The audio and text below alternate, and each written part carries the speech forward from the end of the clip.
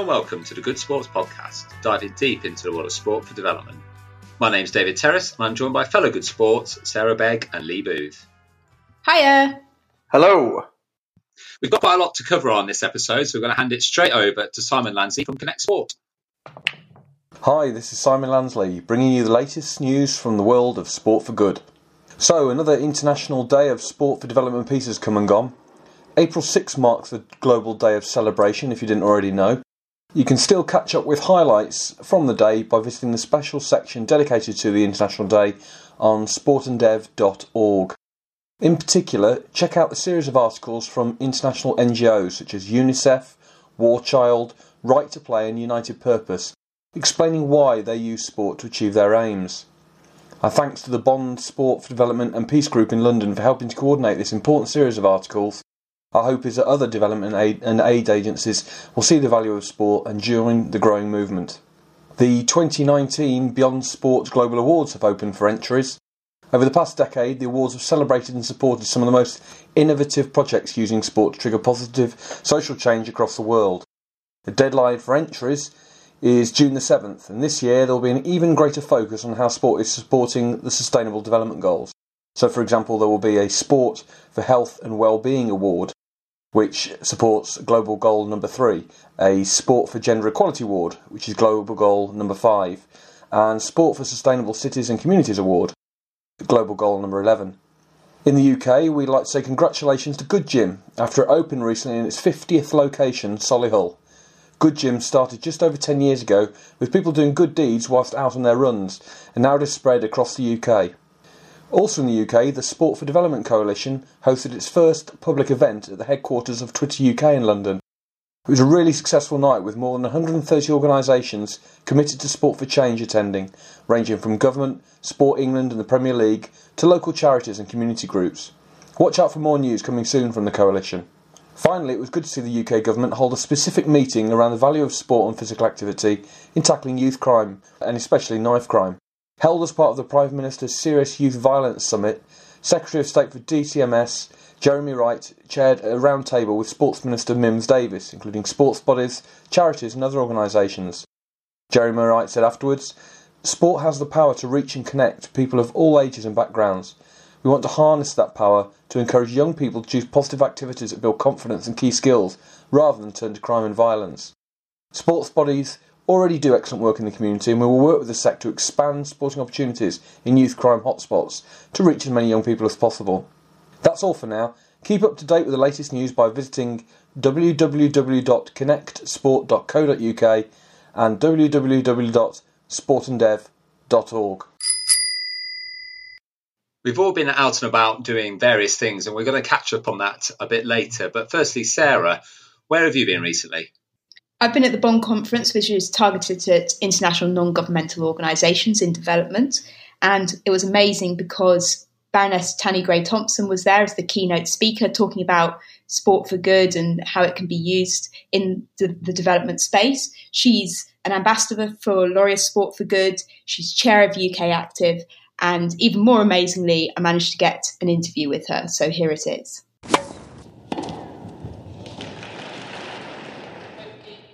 We're here at the Bonn Conference, and it's a really exciting platform, I think, for Sport for Good and Sport for Development.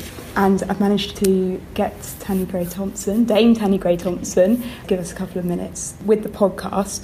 So I guess the key question for me is, what do you think the key messages we need to get across in this kind of development environment about sport for development and sport for good? I mean, it's really exciting to be at the Bonn Conference because, you know, I've kind of seen what's gone on, and, you know, in terms of looking at development, it's really important. But for us, from a sports background, to be here and just meeting different people is huge, because I think it's got to be collaboration and working together. And, you know, the Laureus Sport for Good Foundation is one part of the jigsaw, and there's loads of other organisations working in the space, and it's finding out the ways that we can work together. And there might be some things that we can't work together on, but it's finding where we can bring that collective effort to the most use. And I think, you know, sharing information is really important. You know, we've seen in the change in the foundation over a number of years. You know, 20 years ago it was about just, you know, giving money to people and going, marvellous, off you go, lovely, we'll come and take some pictures and write us a report at the end of the year. But that doesn't bring about the sustainable change we want. So, over a number of years, it's about how the projects are brought together and how we learn from each other, and how you see what works and what doesn't. And, if something works in one area, it doesn't mean to say it's going to work anywhere else. Or, there's just lots of things we can do by communicating and being really open about that. And I think that for me is great. We know sport's good. We just need to be much, much better at working together. Yeah, and talking about that impact, I guess, helps people recognise that it's something that's worth investing in over other ways of doing it, I suppose. Well, I think with sport, it can be really good value for money in terms of it doesn't have to be, obviously money helps, it does, but it doesn't have to be like massive amounts of money, because sport is quite a level playing field in terms of if it's introduced in the right way. Young people have fun, and actually, young people should be having fun in their lives. There's a lot of kids who unfortunately don't.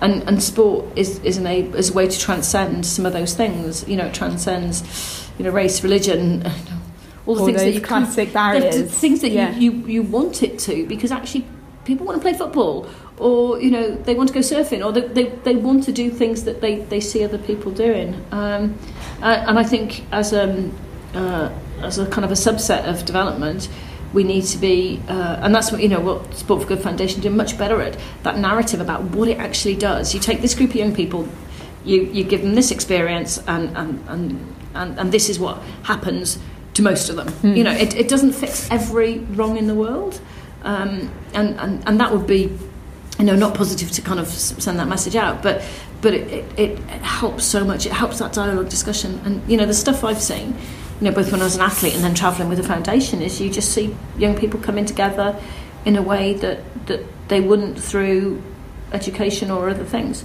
But sport is the step to get into education and to understand rules and understand engagement and understand citizenship, and you can quite softly deliver those things through the medium of sport. Couldn't agree more.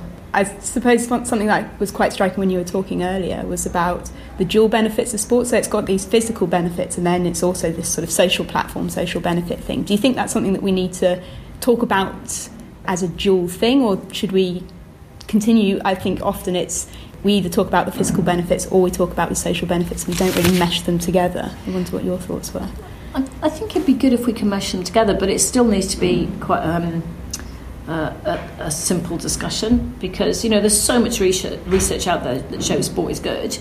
It's not bombarding people with that, and obviously being physically active is good for your health. We know in the UK that young girls who involve themselves in 2 hours of physical activity a week are less likely to be teenage mums, are less likely to be in abusive relationships, are more likely to stay at school, are more likely to have career goals. So there's all this stuff we know. We're not always good at telling people that, and making sure that it's fun. I think if you get a young person, you don't need to sit them down in the room and say, right, if you do this, these are all the things you'll get from it.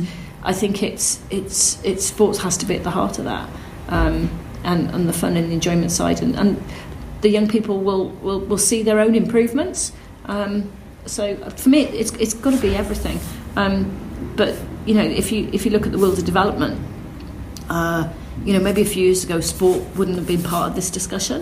But now it is, and that's partly because of the UN, but also because those working in development see the benefits that come from it. And there's loads of different ways that we can achieve positive benefit, and it's using every tool in the box. Oh, that's such a twee saying, but it's using everything that we can to achieve that kind of change. And if you were to say what changes need to be made maybe in the UK context to increase that accessibility, because we've talked, and you've talked at length, I guess, about people's perceptions about sport being this thing maybe that they experienced when they were in school and had a negative experience of it, and therefore getting women into sport later on in their lives, or people with disabilities into sports if they weren't active as children. I suppose in your role as a parliamentarian or in that kind of position, what changes should we be making? I think it's breaking down some of those stereotypes that we see, boys as being, sport is good for them because they need to run off all this energy. And then, we have, there's this view out there that women are kind of gentle and lovely and they shouldn't be sweaty. And, that comes from a whole bunch, it comes from the media, from magazines, from social media, the perception that, if you're a size 0, you'll be happy, and some of that is that's just not right, for the vast majority of young women. So, what I would love to see, from from not long after you're born is looking at how we can encourage play and physical literacy. And we wouldn't go into school and teach children trigonometry without teaching them basic maths. But sometimes we expect them to play sport without learning the basics of physical literacy and spatial awareness and just learning how to run and jump and skip and throw and catch. Yes. So, for me, it's those building blocks are really important part of it. So if there's something I would change, we've got to look at workplace health, we've got to look at active ageing. But if we don't change it for young people, then as a society, as a British society, we're going to struggle. So, unfortunately, there's loads of bits, loads of levers to pull, and loads of bits. But if you don't have that platform in the first place, you're constantly battling against that. Yeah. And I think, when we talk about sport, we think we're a country that loves sport. We're actually, we're a country that loves watching sport. Yeah. And we've got to make sure that it's fun and enjoyable. And there are times that it'll be hard and challenging and difficult, and winning and losing and all that stuff's not easy always to deal with. But we've got to keep that kind of fun element as part of it to encourage people to think about it through the whole of their lives. And that's when you can have the secondary messages about getting into education. One of the projects we support in Rio, the children who come to the boxing project are not allowed to bring their guns. Wow. I mean, that's like safety 101 kind of. Yeah, and you get and then the children are coming to the project because they want to be part of it. Yeah. So and I think it's about giving young people stuff to do. I think the way the world's changed in terms of technology and gaming and the gap between the haves and have-nots. I think can potentially be bigger, but also knowing that the gap is there is potentially bigger. So we've got to give young people stuff to do, so they're not just feel that they have no value, they have no voice, they have nothing to do with their lives. I think it might be good to just finish up with, I know it was asked already, but your sort of proudest achievement or the thing you're proudest of in terms of sport for development, or your involvement, I guess, in sport and physical activity and this kind of development space in general. The thing I'm really proud of with the Sport for Good Foundation is that it's evolved and changed and has opened itself up to doing things in a different way. This is about learning from the projects and helping the projects become sustainable amongst themselves. The foundation is not the sole supporter of projects. It's got to be in partnership. And that can be, with quite a different number of organisations. But it's about supporting, connecting the projects to each other. And that's some of the best stuff. Visiting the projects is great. And, really conscious you shouldn't be there as kind of a royal visit. But, when you take, Kapil Dev, who's huge in India, cricket, you take him to the girls' orphanage, that did so much to change local people's view of the orphanage. So, it's been smart about how you use it. And I think it's about how people can talk authentically. It's the stats are really important, but it's actually when you see the difference it makes to young people, that does so much to convince others. Because we've still got a job to do to convince other people that sport has a huge part to play in it. I kind of think with Bond they get it, which is great. Yes. But there's lots of people outside who don't get that. You kind of, my frustration is we look at young people and, the stuff in the media is all about the negative stuff and, and it's London's tough at the minute, stabbings and murders and actually it's okay, right, how do we change that? And that's what we have to be looking at a bit more. And I think this is a really fantastic opportunity, having you speaking at the start of a conference, as someone who's been involved in sport, sports development, sport for good since I was 16 years old. Brilliant. 13 years down the line, here I am, and one of the most amazing para-athletes of our time is at the front of the stage talking about how sport can change people's lives. And I genuinely do believe that it can, and you're quite right. That stuff around like individual people's experiences is really a difficult thing to talk and to sell because, you know, often funders and things like that want to know what's your impact across the board, but sometimes it's the individual stories. And like I feel that as myself and how sport changed me and made me the person that I am. Yeah. And how we can do that to better convince people that this is something that's worth investing. And like I say, having someone like you front and centre opening a conference like this is, you know, amazing. So thank you so much for... Thank you so much for coming along and doing it. And it's brilliant to be here. It was just, you know, because actually I've just met a whole range of people that I kind of hadn't met before. No. So do you know what? That's the best thing about this. You know, whether people listen to me speak on stage or not, actually those connections will be the thing that moves it forward another notch. So it was really great to speak with Baroness Tanni Grey-Thompson, hear her views on sport for development, hear her use how sport can be used.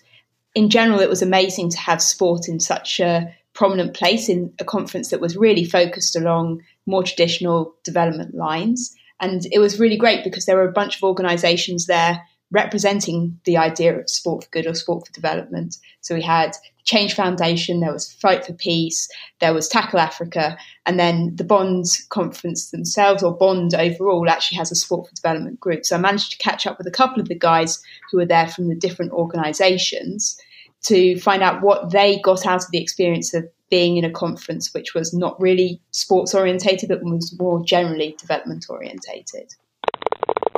So I'm here with two of the guys from Tackle Africa who've been manning the stand at the Bond conference. So we've got Benji Sunblad. And what's your job? So I am events and fundraising here in the UK for Tackle Africa. For Tackle Africa. Yeah. And my name's Tobias Smith, and my job is slightly different. It's not just working with Tackle Africa, it's working with all the organisations within the Sport Development and Peace Bond Network.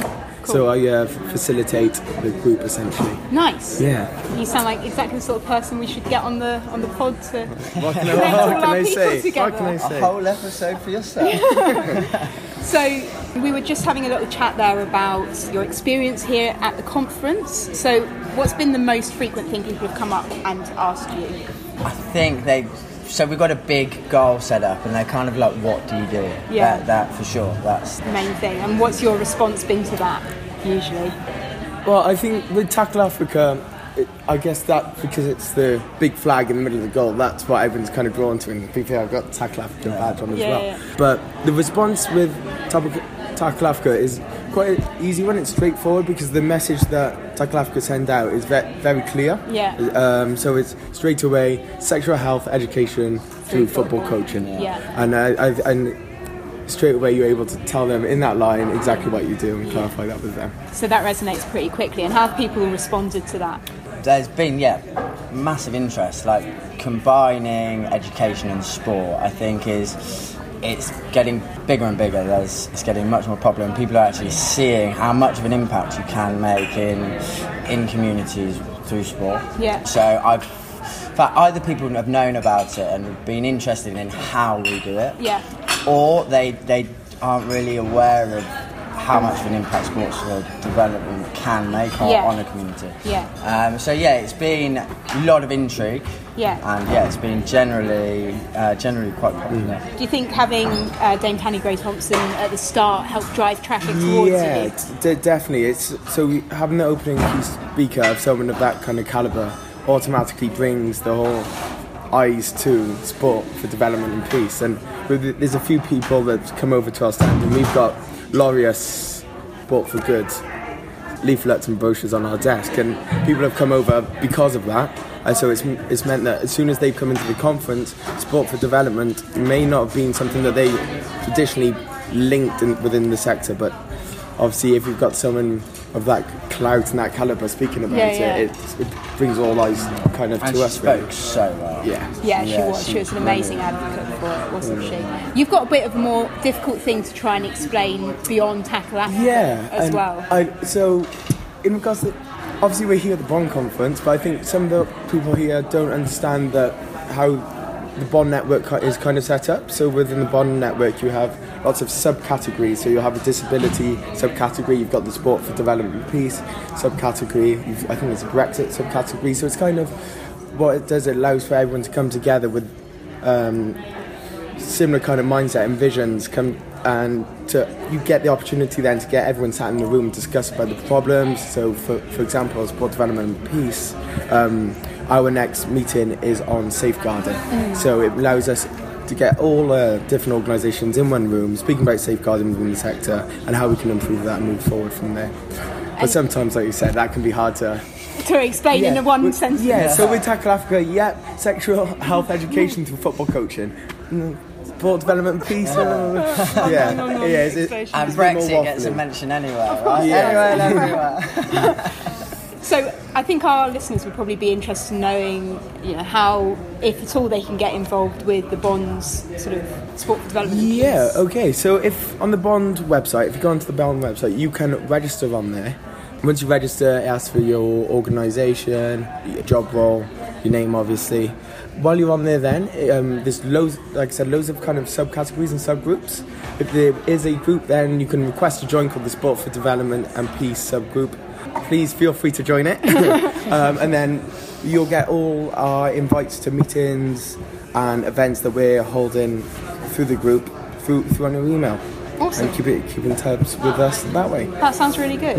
And is that something that people should do on an individual level, or is that sort of organisational level? Organisation level, brilliant, but even on an individual level, because there's newsletters can be posted on there. If you're a member of the group, you can post on there. And so if you're interested in development, sport for development, or you want to get to know more, great, join that and find out that way. Or if you're working within sport for development yourself, then great, join that way and tell people about yourself. And then what have you guys got next up, Tackle Africa, after today?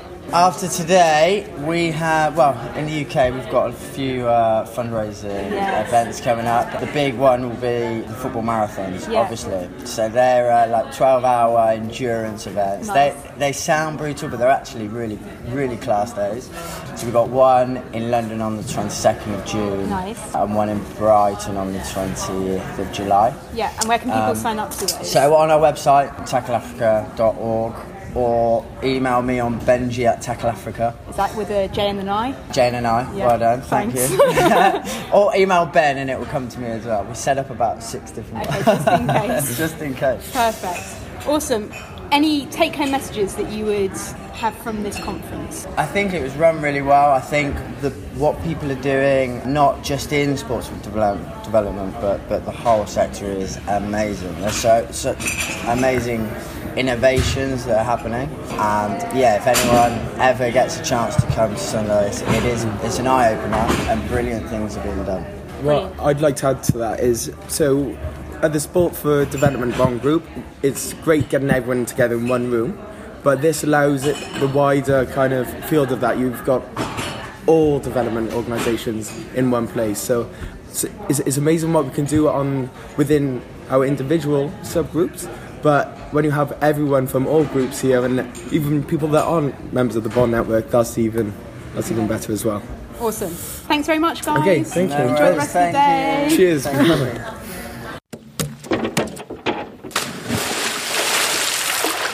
Sarah, you were obviously in the room when Tanni Grey-Thompson gave her keynote. Did you pick up the reaction of people who weren't involved in the sport for development sector and what their kind of thoughts were? Was it kind of a positive reaction? I think people had their interest piqued. I'm not necessarily going to say that people were convinced on the first go, but then a lot of people, when I made it clear what my sort of background was, were really interested to find out more. So I think more than anything, it opened the door for conversations for people to go, this wasn't something that I'd been particularly thinking about, but how could we use it when we're talking about reaching young people, for example? So I'm not sure everyone was entirely convinced, but there was certainly more thought about the idea of using sport. And what made people not convinced? Did you pick anything up about that? I didn't pick anything up in particular. I think in general, the barriers tend to be the sort of fear that it's something that needs real specialist knowledge to be able to do, and that it's a little bit unique and different. And it's something I've been thinking about in general. We talk about this idea of a sport for development sector, but actually that's maybe not the best phrase to use, because it does give the indication that this is something that only sport for development can do. Really, it's just a philosophy, it's an approach. So maybe it's just that mindset of this isn't something we've done before. Do we have the skills? Do we have the expertise? Do we have the knowledge to be able to use this in our development work? Yeah, I mean, sport is just a medium. It could be art, it could be anything. But I think that there is stigma around the word sport, and there is stigma around coaching. So it's kind of interesting to see what international development professionals, who obviously we're trying to reach and broaden the reach of sport for development, what they see as the problems for it getting wider. I definitely think it's more people who are sporty in general who are interested in having that conversation first. What, if any, were the big themes apart from sport that were being discussed there? As was always the case, you end up being focused on the themes that you go out to look for. So my other interest is in capacity strengthening. So there was a lot of information out there about how we can make sure that when we're working in partnerships and we look to do capacity building of, for example, organisations that are in the countries that we're working with, that capacity building is optimised, that it's built into programmes from the beginning so that we can create ownership from within the community. And I think that's something that Sport for Development in general can still learn from and mobilise in the work that they do.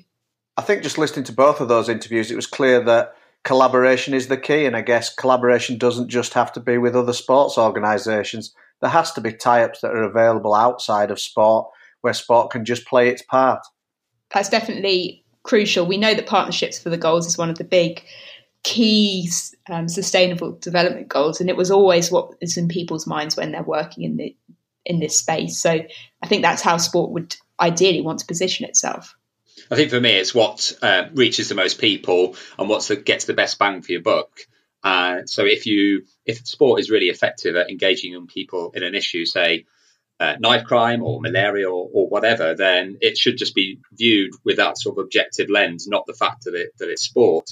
But I think that we've still got a little way to go in that because people think it's quite a specialist thing. And you'd have heard at the end of the interview there that Bond have a Sport for Development group that sits underneath them. So you can sign up for that online, and we'll put the information on the blog. Dave, you've been at a conference as well. Yes, I have, excitingly at Twitter UK headquarters. So this was a conference which was organised by the Sport for Development Coalition and organised actually by Simon Lansley and Sarah Mortiboys, who we've had on the pod previously. And really, I guess it was a bit of a rallying call for quite a few organisations in the coalition and really to launch their work around unifying outcomes and getting a framework for the Sport for Development Coalition. So I guess this was more about trying to get people already bought into the concept to sing from the same hymn sheet. I think it was a really interesting conference, and we had some great speakers, many of whom are on Twitter, and it's great to meet some of the people that we've interacted on Twitter. So shout out to people like Lee Parker. So there are a couple of questions for me from the conference. The first one, it'd be great to get your views, which actually came from Max Rushton, who is a radio DJ here in the UK, was how do we get more stories of sport for development in the mainstream media? And there wasn't a great answer on the night, but I'd be interested to hear what you guys think. I think two things spring to mind instantly on that, and one would be, we've touched on in the pod, would be the celebrity angle of it and using the power of celebrities and celebrities doing good to drive the news stories. But outside of that, I think the bottom line is it comes down to proving success. We need more evidence that proves that these things are having a difference, making a difference, and then they become newsworthy, hopefully. I think I'd draw an example from the cricket world. I've recently seen quite a lot of coverage, I think it was in the Telegraph, about the great work that's being done in Lebanon around using cricket and refugees. Now, obviously, we have a bit of a biased focus towards pieces of news that are related to cricket. But the thing that was so powerful about that was that the journalist had actually seen the project in action. And potentially that is part of what we need to do as well, is get people to come along and see it in action, because, and I know that's a terrible classic cliche that we talk about in Sport for Development. We know it works because we see it working in the field. But for journalists, that can be the hook. And so if we're talking about the media, then yes, getting people to sessions and activities might be the way forward. So my question is, should this be something that's on the sports pages, or should it be in the main body of the paper? Interesting question. I think it's always likely to be in the sport section. And I think because people will look at it through a sports lens rather than a doing good lens, and maybe that's part of the problem. What do you think, Lee?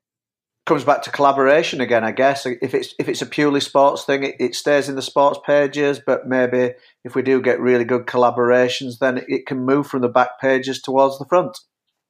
And just talking on that collaboration line, the Sport for Development Coalition is doing some really great work in trying to align different organisations here in the UK. So really trying to get that movement going to make a stronger collective voice. One of the things they are doing is trying to unite people on what outcomes they're looking to measure. And they've actually got a tender out at the minute around a framework. Their key focus initially is well-being, which I thought was quite an interesting focus, because it's often quite a fluffy, difficult to measure thing. I wonder whether we wanted something with harder outcomes to engage people. What do you guys think? I have to admit to being a bit sceptical about this. I think if we want to position ourselves as people who are truly doing development through sport, then really we need to align our outcomes with the development outcomes of the people we're partnering with, not with a sort of generalised sport for development kind of outcome. Because, as I've said earlier, the sport for development sector isn't a sector. It's a group of organisations that are using sport in different ways to achieve different outcomes. And so trying to bring it all under one umbrella feels kind of pointless to me. And I know that's possibly a controversial thing to say, but I guess that would be my position on it. It's a difficult one because, as you say, there are a lot of people doing great work in different areas. So it might be knife crime, it might be literacy, it might be getting older people more active, all of which have very different outcomes. I guess well-being broadly sits over the top of that. And the question is, do we need one outcome framework? Is that of value? I'd need a much clearer definition of what well-being means for a start. I mean, I think you can read that in so many different ways. Did they break down that definition at all anymore? No, but I think they're going to use the ONS, the Office of National Statistics version of well-being, and you can compare that against national statistics. So I guess there is some value in there. I think for me, just your comment that it's so difficult to define really doesn't help, because I think it's too difficult to grasp as a concept. I think where sport really works is, for example, getting people in employment where you can actually really measure those hard statistics, or just some of the great stories that come back. So I think it's a difficult one. How do you capture all the great work that's been done? Yeah, as we've heard on the pod many times, that's what most of us are all wrestling with, I think. So whilst Sarah and I have been at conferences, Lee, you've actually been out there doing some sport for development work. What have you been up to? Yeah, I've been out and about in Uganda on another Cricket Without Boundaries project. So we were in 3 towns in the west of Uganda. A very hot week one, but we managed to coach about 7,000 kids over those 2 weeks, and more importantly, got across lots of important health messages, talked a lot about stigma and discrimination, gender equality. A real plus point for me of this project was we had 3 great festivals where we brought all the schools together to play cricket against each other, share the messaging, and we had HIV testing at all of these festivals. So here's a 1-minute clip from Isaac explaining why his kids really enjoyed the festival. The director of Family Spirit Children's Center. Family Spirit is an orphanage with children directly infected and affected by HIV and AIDS, whereby I'm one of the founders, and the founder, I tested positive in 1995, and I'm very lucky to still be living. And I'm so happy of this team which came. It has been so amazing that it has put our children so happy, and our children, those who are living with HIV, those who are directly affected with HIV, have got a bigger chance to play with other children. They've mixed up themselves with about 1,000 children, of which was not happening the other days. Other children could fear the children of Family Spirit because of HIV. But today, they are playing together. I'm so grateful. I loved receiving that interview from you, Lee, when you sent it through to us live from the field, practically. What's the sort of role for guys like Isaac and CWB to make sure that the work is sustainable and built into communities?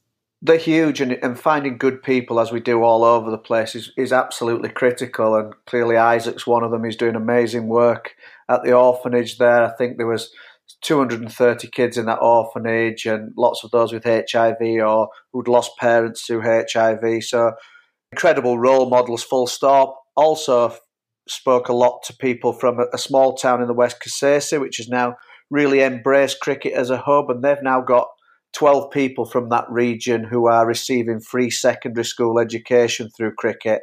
And again, that's just being driven in that region from about 4 or 5 people who've really latched onto the idea of sport and the benefit of sport, and in this case, cricket. And it's just changed the region's perception of cricket. It's no longer a football town. And yeah, finding those people and really looking after them is absolutely priceless, I think. The thing that I really enjoyed about that Kasese festival that you and I have both seen photos and videos from is that there was very clear equal opportunities for boys and girls to take part. Absolutely. And again, out of the 12 children that have received secondary school education, I think 8 of them are girls. So the girls are getting a real opportunity on the back of the cricket as well. And I know similar things are happening in Rwanda through our ambassador Eric there and his Endera girls. So yeah, really fantastic to see that we're not only having an impact on cricket, but education and clearly, breaking down the stigmas and the barriers is a huge thing of what we try and do. Lee, you've been on these trips for around 10 years now, and I guess a different generation of children are now turning up to the project. Have you noticed a change in attitudes about things like HIV, about stigma, about involving girls as you've been going on these trips? I think certainly the overarching knowledge around HIV seems way more advanced than it was the 10 years ago when we started. It varies slightly from country to country, but I think in general, children from a younger age are definitely better informed and have better knowledge around HIV. And a key factor in that is, I think, that leads to a lot better or a lot less discrimination than there was previously. And that was just seen in the festival where the kids with HIV were playing with the non-kids. No issues, no mentions of it. And likewise, I think the boys and the girls playing together, that was something that, to be fair, always happened in Africa once we set these things up. It was never really an issue and just continues to this day. And I think that's one of the wonderful things about cricket is that at that age group, the boys and the girls can play together. And we've just always seen that, I think, on our projects. I guess one of the challenges with cricket is around equipment and decent access to facilities. So you've talked about Kasese really embracing cricket, but is there kind of a ceiling that they're going to reach? And how do we get around that sort of capital expenditure and investment into infrastructure that charities like us or that Cricket Without Boundaries can't really do? Absolutely, and I think that it's going to be a huge factor going forward. The good thing that's really happened in Kasese and other districts that we've worked in is that the Ugandan Cricket Association have also partnered with a pharmaceutical company, and it's a pharmaceutical company who's pumping some money into building the artificial wickets, buying the trophies for the festivals and using that as part of the CSR. So I think, like we talked about earlier, it comes to collaboration, really, and I think that's worked really well there. But cricket is a game that struggles because of that, and especially when we're trying to make the transition from softball cricket to hardball cricket, I think that's always going to be really, really difficult. And I don't have any simple answers to that. It's very easy to get the children playing with wind balls and with tennis balls. That next tier up of where we'd like people to go, and we'd like people to develop as hardball cricketers, that's going to be a huge, difficult stepping stone in lots of the regions just because of equipment and especially facilities. I think the thing that's interesting about that is, when we set out to deliver CWB activities, we might think, yes, it would be nice to have players reaching to an international level, but it's not at the heart of what we're aiming to do. We're trying to create cricket as a space for good, social goods, community good, whatever that looks like in each community. But in order for cricket to be an appealing option for people, then they want to see a pathway. And so we are kind of caught between a rock and a hard place in that, in a little bit of a way, in that you still need to support cricket development and the growth of the game if you want cricket to be taken up as a space for social change. We're the Change Foundation, and you're listening to the Good Sports Podcast. It's quiz time. In this month, in April, on April the 6th, it was the International Day for Sport for Development and Peace, which talked about the different languages of sport and how sport can cut through those different languages. So I've slightly turned that on its head for the quiz. And I've got a few questions, 5 questions, which talk about famous sporting phrases. So it's simply buzz in. And Lee, you are 4-10 down to Sarah, I believe, as you wanted to carry it over into 2019. Confident on this one? I'd like to say that I'm confident, but no, a 10-4 record shows where my confidence level should stand, I think, really.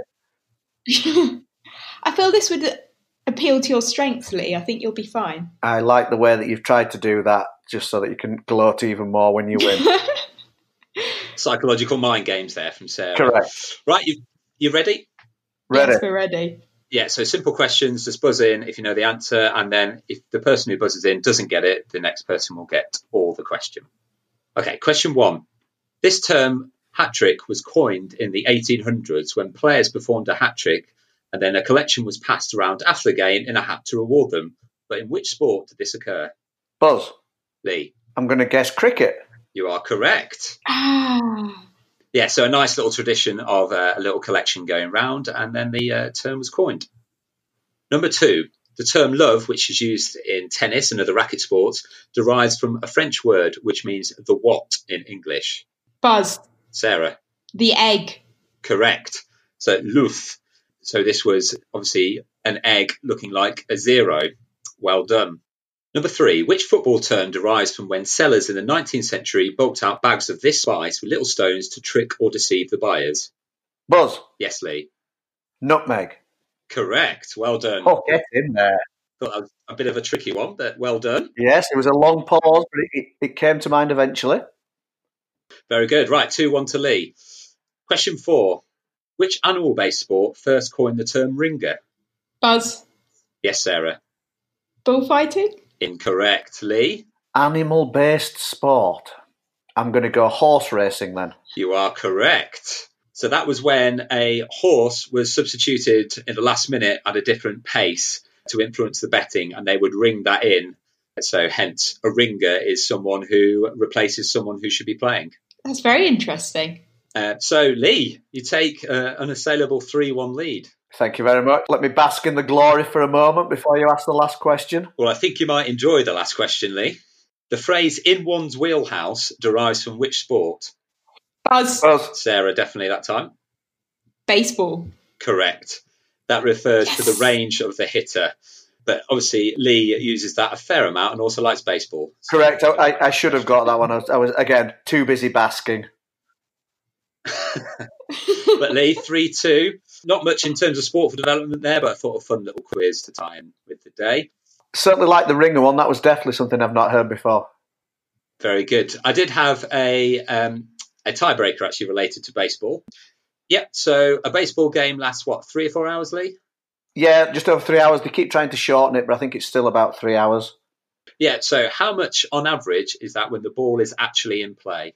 That is a very good question. I know American football, which lasts about the same as something about 11 minutes of action. I have a feeling it might actually be even less in baseball, so I'm going to go 8 minutes. Beg? I'm going to go slightly more. I'm going to go 12. Sarah, you save a bit of face. It's actually 18 minutes, which seems very low. More action in baseball than American football, I think, then. Just as many adverts, I think. That is true. Well, that wraps up the quiz. Lee, you've clawed one back to get to 10-5, a nice even number. How are you feeling? Yeah, much more confident now, and 10-5, it feels within touching distance. So that wraps up the quiz and wraps up this episode. Sarah, what have we got coming up on the next couple of pods? So I've got an episode around Healthy Stadia, which is an organisation that's using research to think about how big sports organisations can use their spaces to improve the health of their fans. And I've been chatting to Richard Lote, who's an expert in esports and development. So some really interesting stuff about how we can use gaming for good.